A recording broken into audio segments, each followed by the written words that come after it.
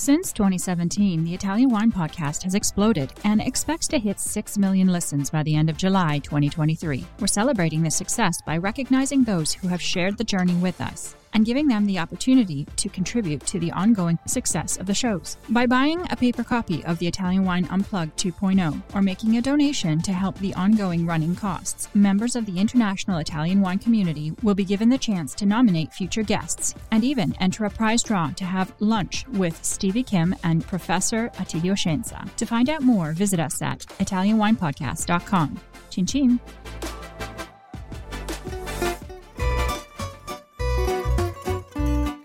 Welcome to Wine, Food and Travel with me, Marc Millon, on Italian Wine Podcast. Listen in as we journey to some of Italy's most beautiful places in the company of those who know them best, the families who grow grapes and make fabulous wines. Through their stories, we will learn not just about their wines, but also about their ways of life, the local and regional foods and specialities that pair naturally with their wines, and the most beautiful places to visit. We have a wonderful journey of discovery ahead of us, and I hope you will join me. Welcome to Wine, Food and Travel with me, Marc Millon, on Italian Wine Podcast. Today I'm absolutely delighted to welcome a good friend and fellow member of the Circle of Wine Writers, who is a real specialist and expert in Italian wine, both as a wine writer and communicator, as well as a wine consultant, Michèle Shah. Michèle, thanks so much for being my guest today. How are you? I'm fine, Mark, and it's lovely to hear you and honored to be here with you. So, yes, beautiful day. I'm actually in Sweden, not in my beloved Italy today. Well, I was going to ask you about that. I was imagining you in this baking hot weather that Italy has been suffering from, but in fact, you're in a beautiful spot where it's a little bit cooler. That's right. That's right. You know, as Italy is most enjoyable, I would say, outside the hottest months up until June, and then from September onwards.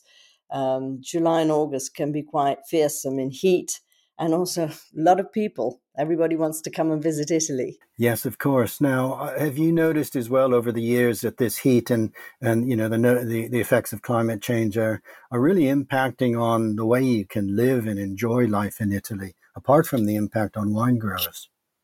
Most definitely, yes. I mean, I don't think it's that much fun, really, for people coming from the Northern Hemisphere, into the, heat and then not being used to it and having to cope. And, when you're a tourist, you want to go out, you want to explore everything, you want to try everything, you want to eat well, so you want to eat plentifully. And then all this in the heat is quite a challenge, really. Yes, absolutely. Yeah, it's it can be quite trying. I'm looking at pictures of people, tourists in Rome, for example, and it just looks too hot this year. Well, you have to go and jump into that fountain down there. Yes, I think a lot of people are in that fountain. Yes, like La Dolce Vita. Yes, and yes, I mean in the north there's been a lot of hailstorms, serious ones, with hail as big as tennis balls. Yeah, I've seen pictures of that, and also I know that Laika and Stevie and the team in Verona they've been saying that the hail has just been frightening, and of course it can cause such damage to vineyards in a split minute or two. It can strip them of everything, so it's very, very worrying. Absolutely. Michèle, tell me and share with our listeners a little bit about your background. Where you're from and how you ended up in Italy. Well, I was born in the UK, and my parents were neither really British nor Italian. They were a mixture of German, Czech, Austrian. But we were living in UK, and when I was 6, we moved out to Italy. I was absolutely amazed, a 6-year-old coming out to Italy. I think my first experience was eating an ice cream that same day I arrived, and I don't think I'll ever forget that experience. But then, anyway, I went back to England for boarding school, and I came back to Italy for my holidays. And then, at the age of about 17, 18, I moved to South Africa with my parents, and I stayed there a couple of years. in Cape Town. And then I moved back to Italy, back to Liguria, which is where we had been living. And so I moved back there to the area of Santa Margherita, Portofino, and stayed there until I decided to move to Rome, which where I spent 11 years. And by that time, I was working as a consultant to an NGO company based in Rome, an English company called Agri-Systems. And we serviced the UN organizations such as FAO, WFP, EFAD. So I was really doing their PR work within those international agencies. So I had I had no thoughts about going into wine. That came into a second sort of section of my life. Well, what was the Damascene moment? What made you really want to dedicate your working life to wine? You know, growing up in Italy, or I can say partly growing up in Italy, you're sort of open to this wonderful culture of food and wine, which is definitely a culture. I mean, sitting around the table, and even at our house, my parents were very they were very keen on talking about the food and the wine that we had at the table. And so it made a great impression on me how important this part of culture, or how enjoyable this all was, and how much it gave us to think about. They always gave me a very small glass of wine, which of course at that age, growing up, I wasn't that I didn't really appreciate it. Mind you, I did appreciate. I was always given a glass of Lambrusco Amabile when they were going out, and I was left with the babysitter. That was like my be good prize. Glass of Lambrusco Amabile and roast chicken, and I was guaranteed to behave myself. So Wow, how wonderful. What a good idea. That was in replace of the gelato that you first sampled. yes, yes, that's true. Those were my initiations. Yes. Wonderful. Yeah. So gradually you then began to work in the world of wine.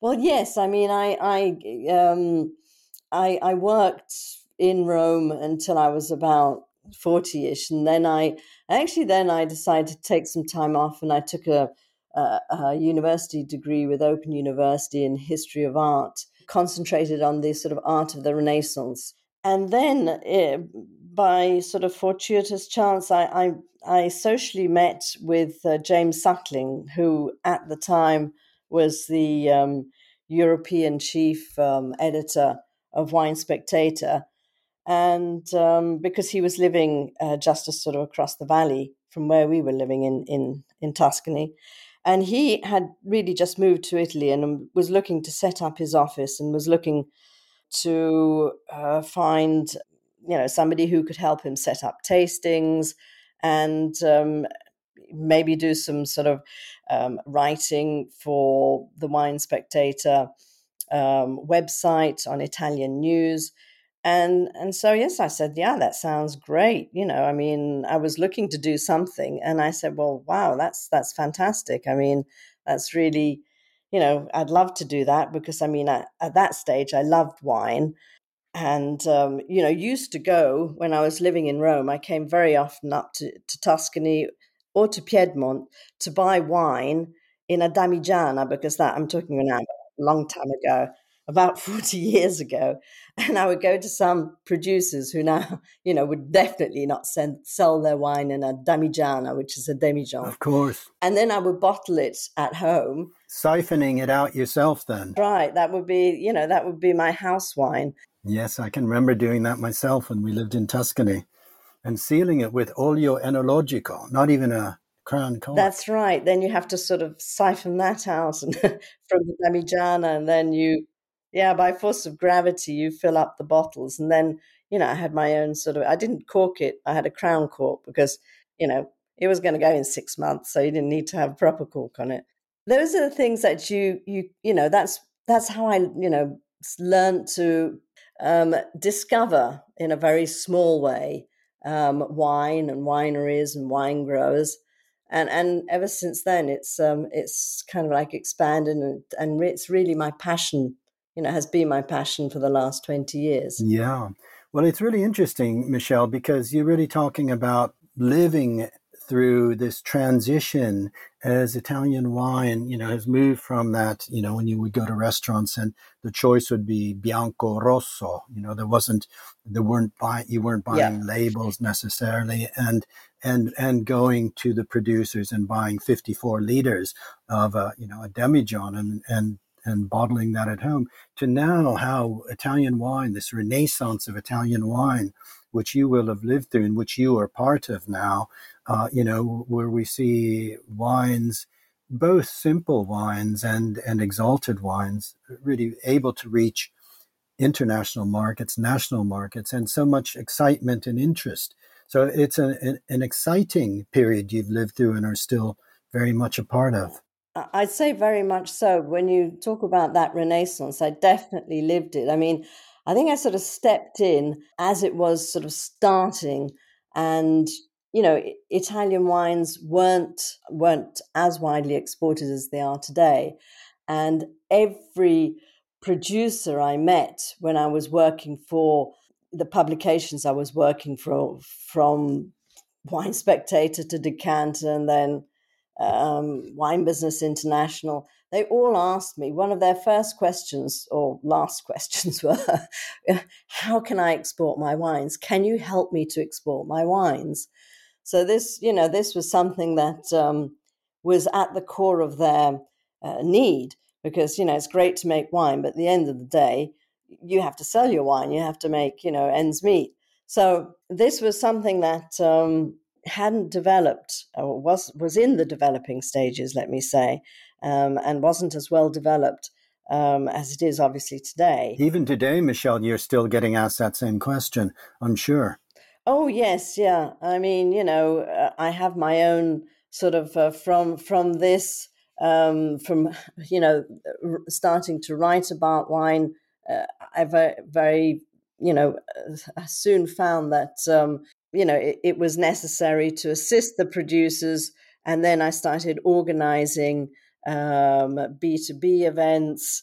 I started also collaborating with a number of consortios around Italy. Some of them I still have as my clients, and helping them plan events for international press, for international importers, to be able to, help them expand their exports to international markets.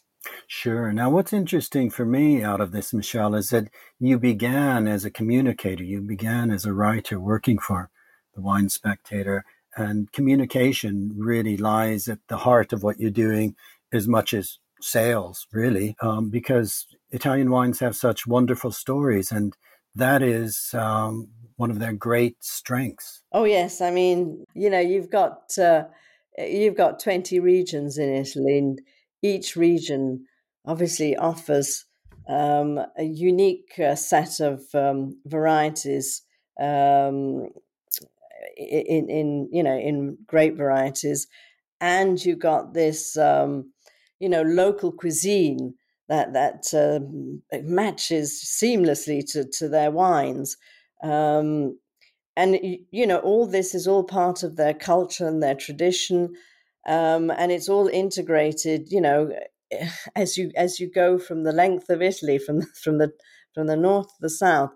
You can see how everything changes. The grape varieties, the foods, of course there are basic ingredients at the base of many of the recipes, but how each and every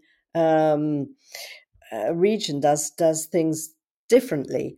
And the Italians are extremely, what can I say, I wouldn't say nationalistic, but each region is very individualistic.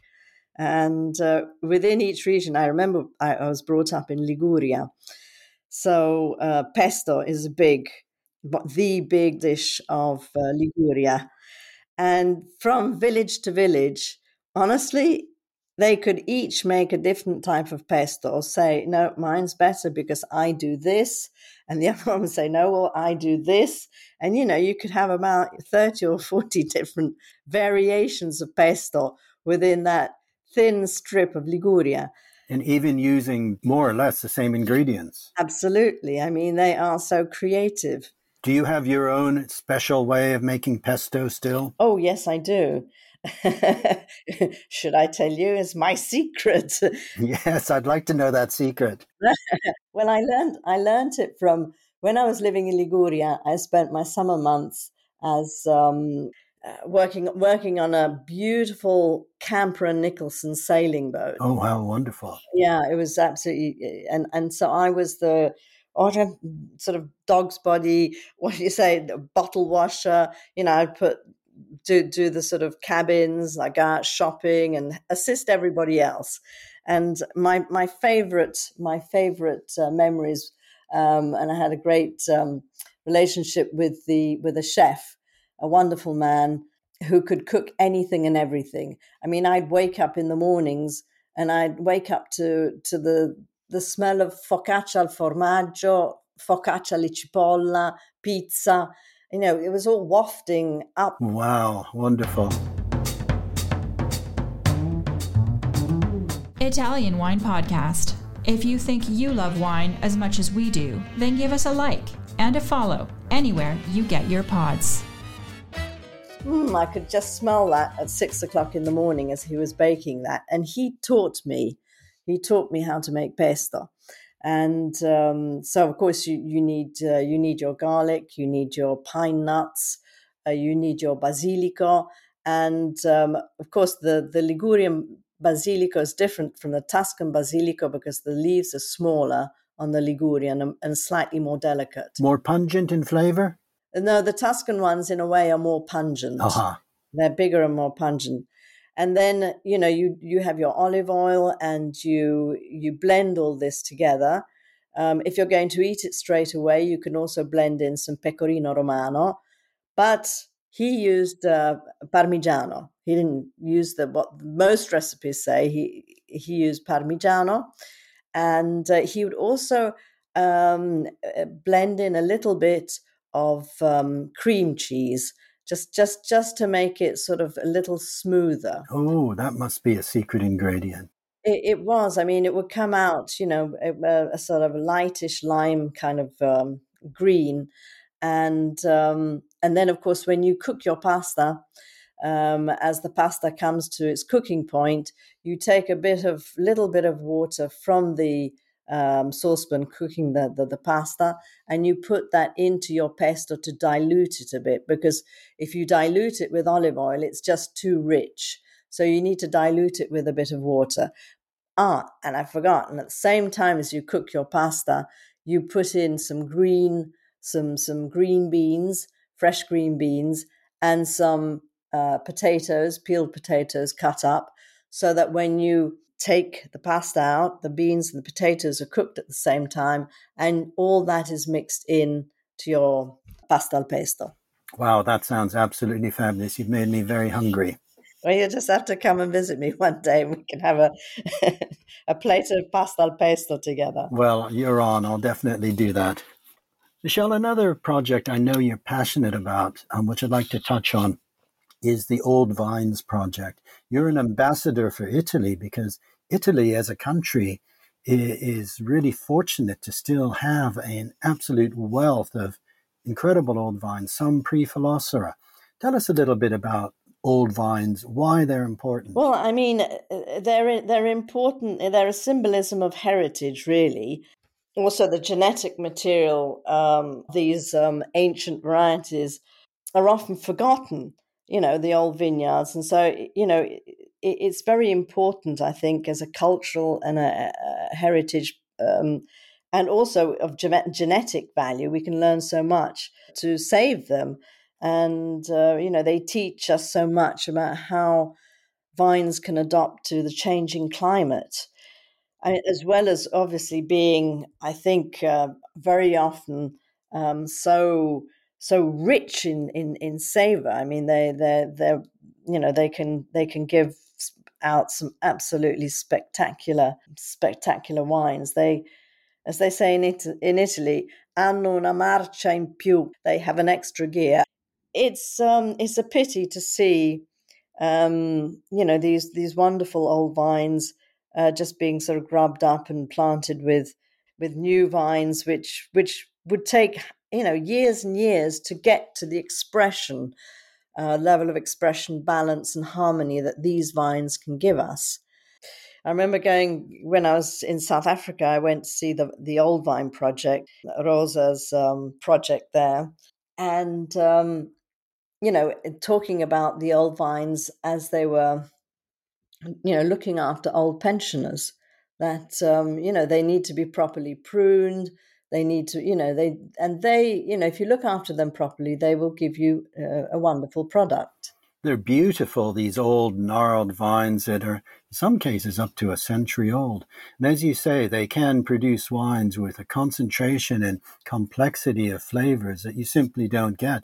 I guess the downside why producers do want to grub them up is as they get old, they get the quality may increase, but the quantity can be quite minuscule. That's right. Well, you sort of hit the nail on the head. Give us just a few examples, Michèle, of some old vine wines, Italian wines that you think are particularly exciting. Well, in the last few months since I've been looking, because what I do is I spread the word and I look for new members within Italy. And of course, there are areas like on Etna where you have a lot of ancient vines. In Sardinia, in the areas of Marmoiada. But you can find these wonderful old vines in many parts of Italy, and I love the wines of Etna. So for me, it was great that one of my favorite producers, I Vigneri, Salvo Forti, who also manages I Custodi dell'Etna. He was one of the first to become a member of the OVC. And, I think he has some century-old vines, and they're beautiful. Yes, I've seen those at his Palmento up high up on. They are quite stunning, and of course, there's even often these old vines are trained in traditional ways that have been abandoned elsewhere. Absolutely. Here you've got the Alberello, which is bush-trained vines. And then another absolutely amazing vineyard is the one of Feudi di San Gregorio, Aglianico. Oh, yes, in Irpinia. Yeah, that's right. And, these vines are like a pergola. I mean, they're so tall. I mean, I had a photograph taken of me standing by one of these vines. I look like a dwarf. I mean, they are really beautiful. I mean, they also are over 100 years old, and they produce an absolutely outstanding bottle of, I think it's called Serpico. In fact, I had a bottle of I Fiudi wine just last night, the Piano di Montevergine, Torazzi, that was just absolutely stunning. Yeah. It's the wine that's being sent to the International Space Station. Wow. You've either got to have the financial possibility sometimes to keep these vines, and then, of course, the creativity also to make a storytelling out of it. And it can be a wonderful storytelling for your product, for your winery. But I do understand that, there are smaller wineries that may not be or may not have the possibility of being so passionate about a vine, and this gets taken up. But, rarely have I actually encountered that. I mean, because even the small vineyards, there's a very, very small producer up in Trentino, El Zeremia. I mean, I don't know, he's got about a couple of hectares of vines. And these vines, these old vines, which are over 100 years old, have been passed down through the family. They have in their family, it's a tradition that the oldest son is supposed to take over this vineyard. So it's something that whoever, the ancestors who planted the vines wanted them to continue in the history and the story of the family.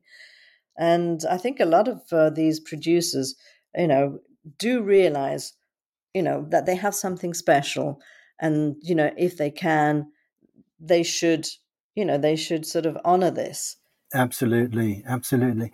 What's coming through in our conversation, Michèle, is really how you entered the world of wine through an appreciation that in Italy it connects so much. It connects history, culture, food, place, where you are, the regions, the localities. And, with these old vines that really connect down through the generations. And all of that comes together in the story of Italian wine and the producers that you're excited to meet and represent.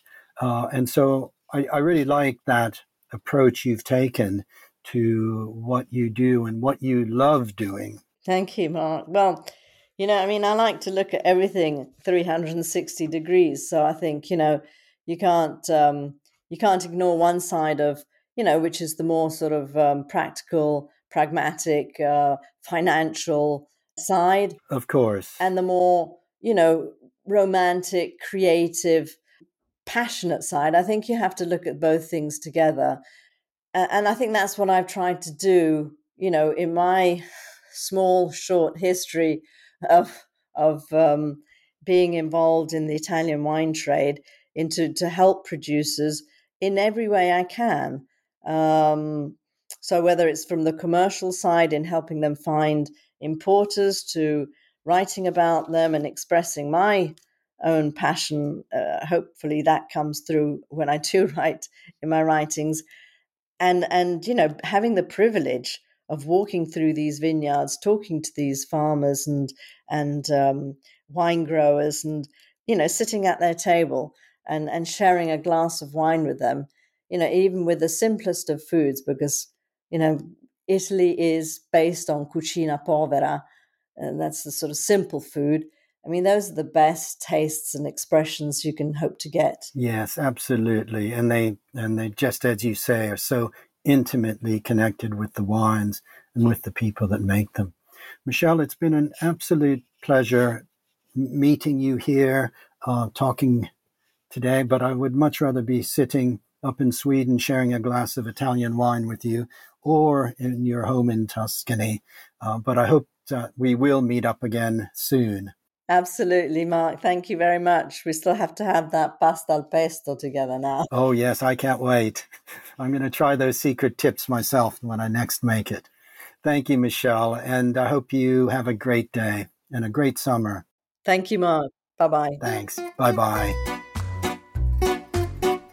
We hope you enjoyed today's episode of Wine, Food and Travel with me, Marc Millon, on Italian Wine Podcast. Please remember to like, share, and subscribe right here or wherever you get your pods. Likewise, you can visit us at ItalianWinePodcast.com. Until next time, chin chin.